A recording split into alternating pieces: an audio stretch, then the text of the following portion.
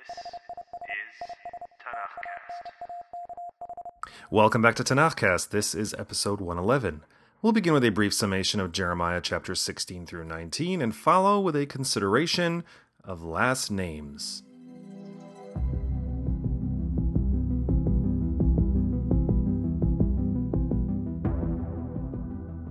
Chapter 16 begins with solitude. Yirmiyahu is to have no wife and no kids. As mentioned in the previous chapter and episode, he also doesn't enjoy the company of friends. Quote, I have not sat in the company of revelers and made merry. I have sat lonely because of your hand upon me, for you have filled me with gloom.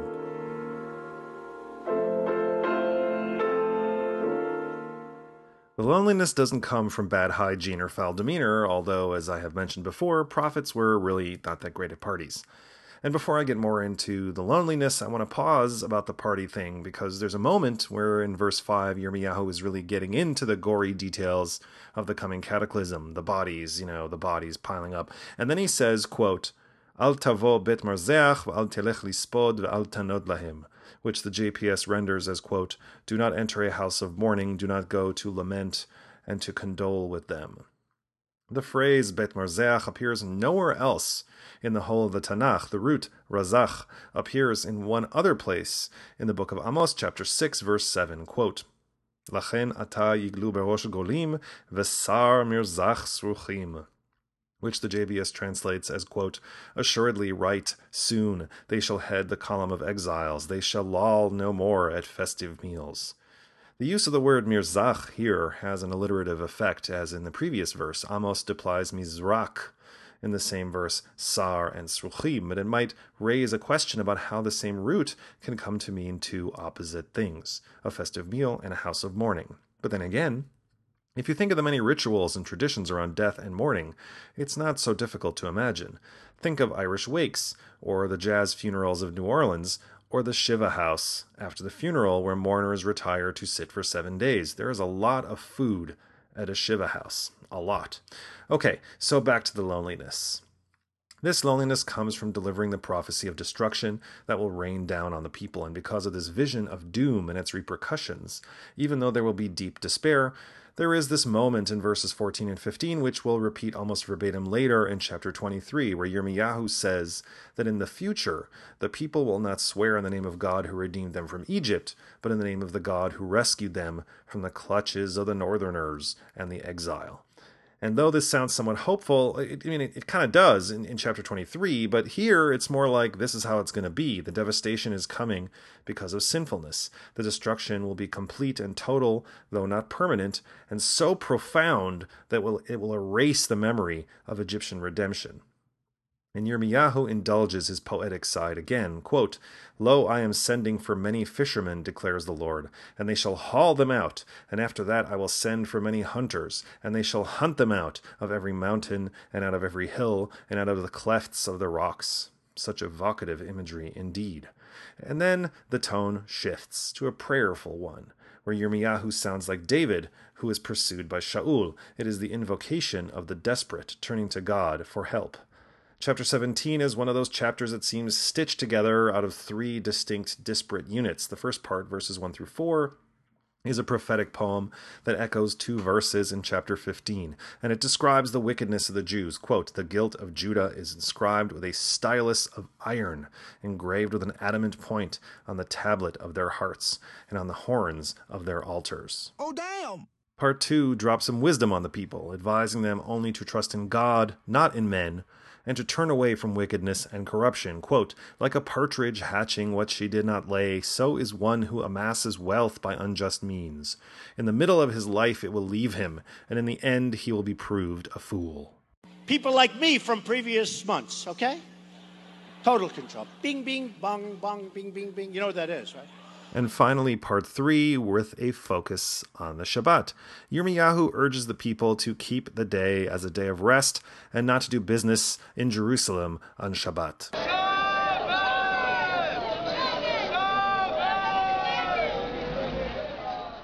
You know, we really don't have very much information on Shabbat's observance until Yirmiyahu's day, besides the original injunctions that appear in the Torah. We only have some references in the book of Amos about the shuttering of business on the day of. It's not clear when violating Shabbat became the venal sin that Yechezkel alludes to later, but Yirmiyahu clearly sees Shabbat not only as a cultural and national tradition, but as having religious and social value. In chapter 18, we find the second example of the speaker of parables being the parable himself. The first instance, if you remember, involved Yirmiyahu putting a loincloth in a dry riverbed, and now we accompany the prophet as he visits a potter. You're a wizard, Harry. I'm a what? A wizard. And Yirmiyahu marvels at the potter's work. Quote, "And if the vessel he was making was spoiled, as happens to clay in the potter's hands, he would make it into another vessel, such as the potter saw fit to make." Because pottery, like potters, were found in practically every town and village, what Yirmiyahu was trying to express about the fate of the Jews with this parable was easily understood by his audience. And yet, despite the simplicity of the message, the people did not change their ways. Not only that, quote, they said, "Come, let us devise a plot against Jeremiah. For instruction shall not fail from the priest, nor counsel from the wise, nor oracle from the prophet. Come, let us strike him with the tongue, and we shall no longer have to listen to all those words of his." So Yirmiyahu asked God to smite his enemies, to make the men die of disease, their children die by famine, and their wives remain childless widows. Oh, damn! Chapter 19 recounts Yirmiyahu's confrontation with the elders and priests at the Potsherd Gate, which opens onto the valley of Ben Hinnom in Jerusalem. God tells him to go and get a jug from the potter and proclaim the coming ruin with the usual images of apocalyptic destruction. You know, fire, carnage, cannibalism. And then he's to smash the jug, which, gotta say, after all the imagery he embroidered, it seems a bit of an anticlimax. I mean, you have, like, parents eating their children, and then... I mean, wouldn't you expect something more like...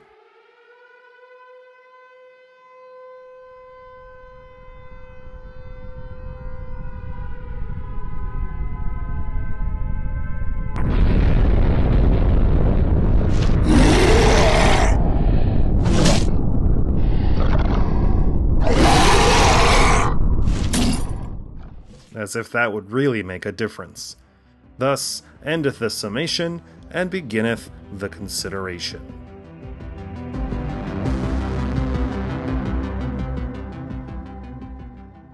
Okay, this episode is going off on a bit of a tangent to indulge an interest of mine. Anthroponomy or anthroponomastics, which is a highly jargony way of saying I'm interested in the origins of the names of human beings, specifically last names. So I guess that's more onomastics or onomatology. And this whole business came to mind because of Yirmiyahu's poetic visit to the potter, and how all I could think of is... I'm Harry Potter. So Potter is one of those family names or last names or surnames which is based on a specific profession. The very idea of having a surname is a relatively recent historical development. It evolved from a medieval naming practice called a byname. If you lived in a small village and you were named John, and a neighbor around the way was also named John, a byname would be added to yours to make it easier to identify you. So perhaps if you made barrels, folks would call you John Cooper. Or if you made earthenware vessels, you'd be known as John Potter. Names like Baker, Bailey, or Bailiff, Bannister, Bowman, Carpenter, Carver, Dexter, or Dyer, Draper, or Hooper are all derived from professions. Your area of residence might also inspire your byname. If you came from Northtown or north of town, you might be known as John Norton. Names like Atwood, Banks, Barlow, Croft, Hepburn, or Underwood are all derived from places like the woods, or a hillside, or an enclosed field. What is your name? My name is Sir Lancelot of Camelot. What is your quest? To seek the Holy Grail. What is your favorite color? Blue. Right, off you go. Oh, thank you. By 1400, most English and some Scottish people used surnames. Henry VIII, who ruled in the first half of the 16th century, was the first to order that marital births be recorded under the surname of the father. We Jews embraced these onomastic traditions many, many centuries before. but we more commonly used patronymics, that is, a naming system where the first name is followed by either ben or bat, and then the father or mother's name.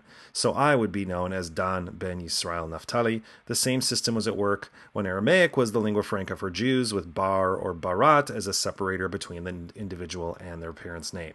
The first to adopt permanent family names were actually Sephardic Jews in the late 10th or early 11th century in Spain and Portugal.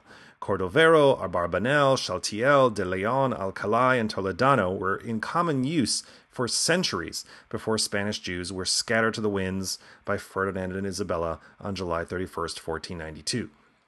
Ashkenazi Jews shifted when the Habsburg Emperor Joseph II decreed on November 12, 1781, that all Jews in his kingdom must adopt surnames.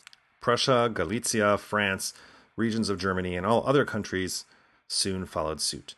The patronymic is still very much in use in religious settings. When someone is called to the Torah for an aliyah in an Orthodox setting, the gabbai summons the honoree with his patronymic, and in more liberal settings, the patronymic or matronymic is used. Same rules apply for religious documents such as the ketubah or marriage contract.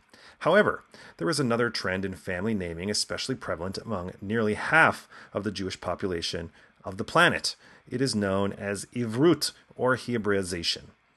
As the word indicates, ivrut means adopting a Hebrew surname to replace the diasporic surname you arrived with on the shores of the motherland, be it while under Ottoman or British control or currently under Jewish sovereignty.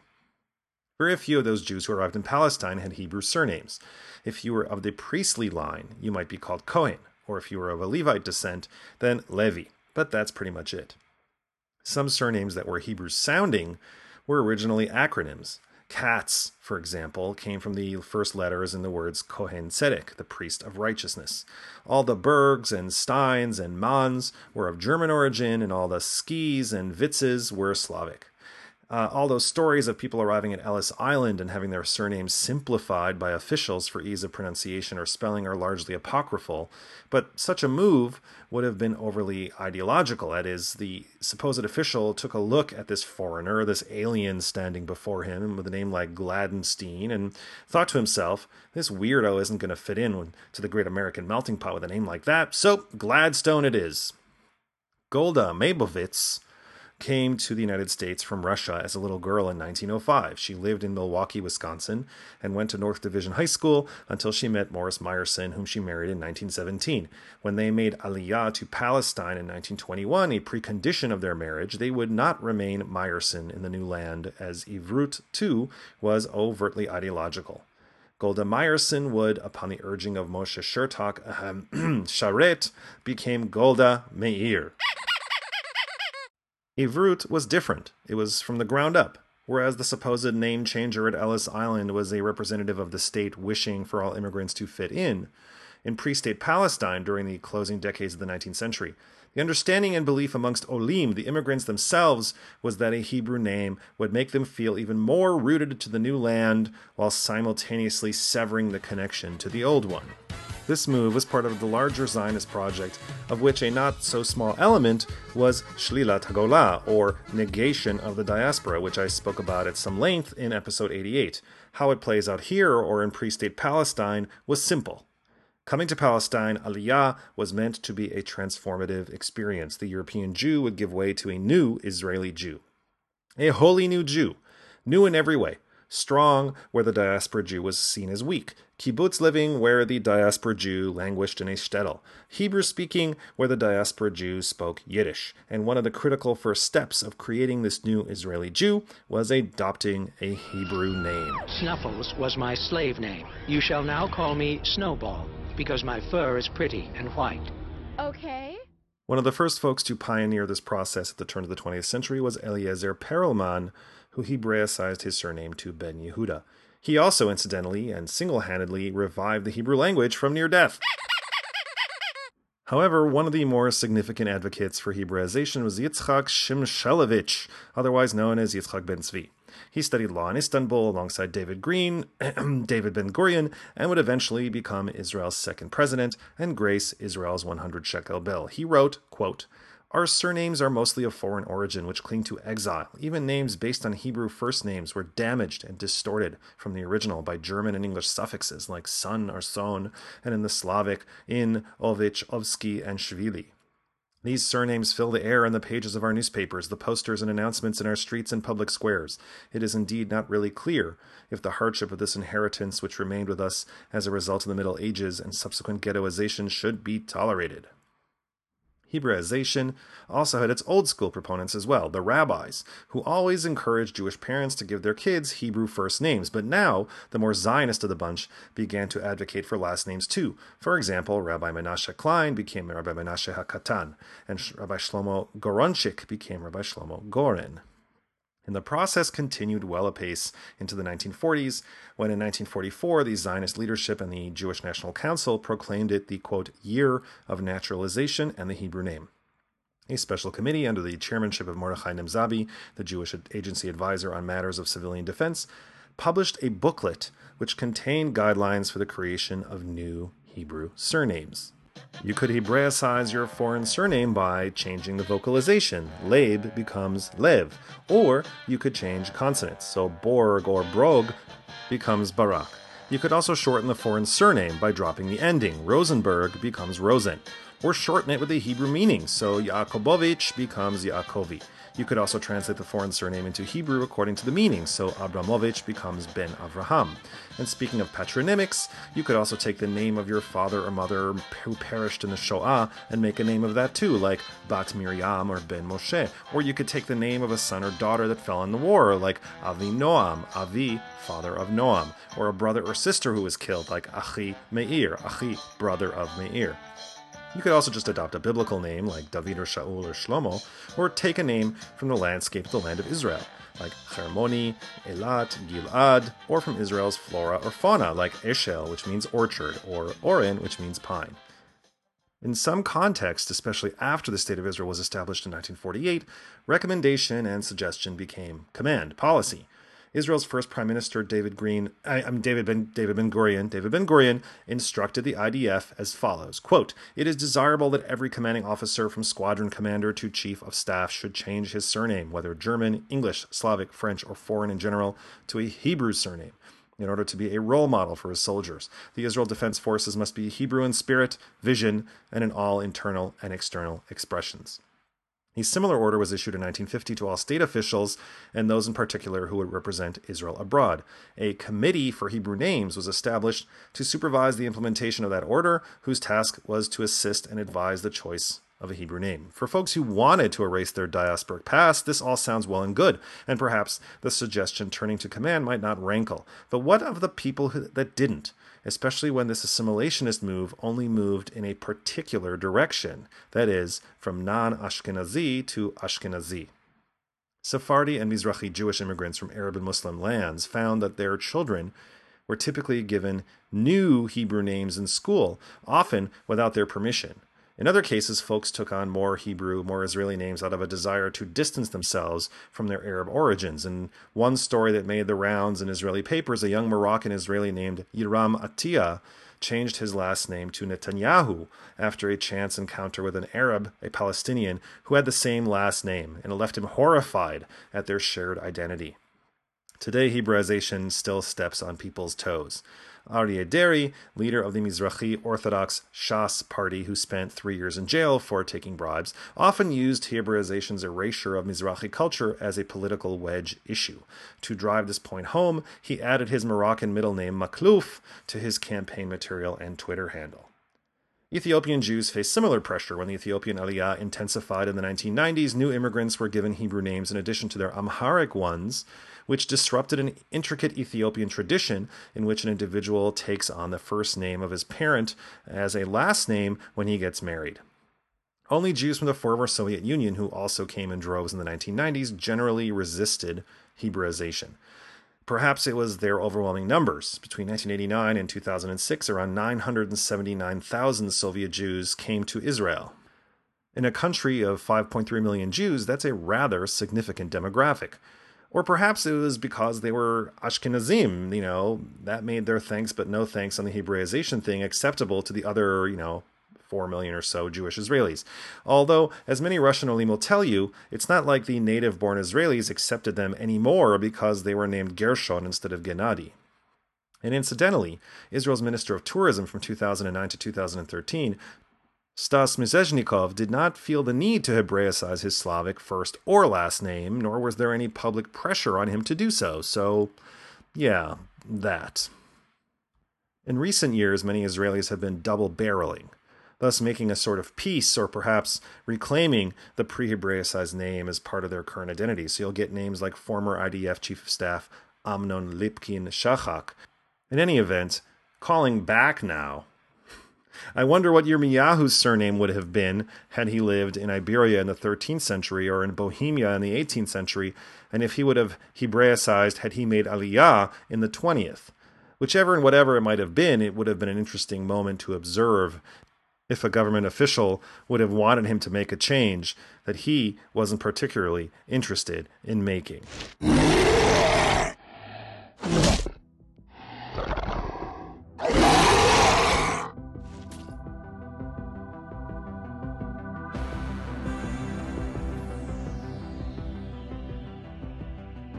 If you like what you heard today, spread the word about Tanakhcast.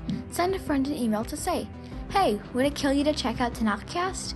Or even better, write a brief review at Apple Podcasts, Google Play, Stitcher Smart Radio, or SoundCloud.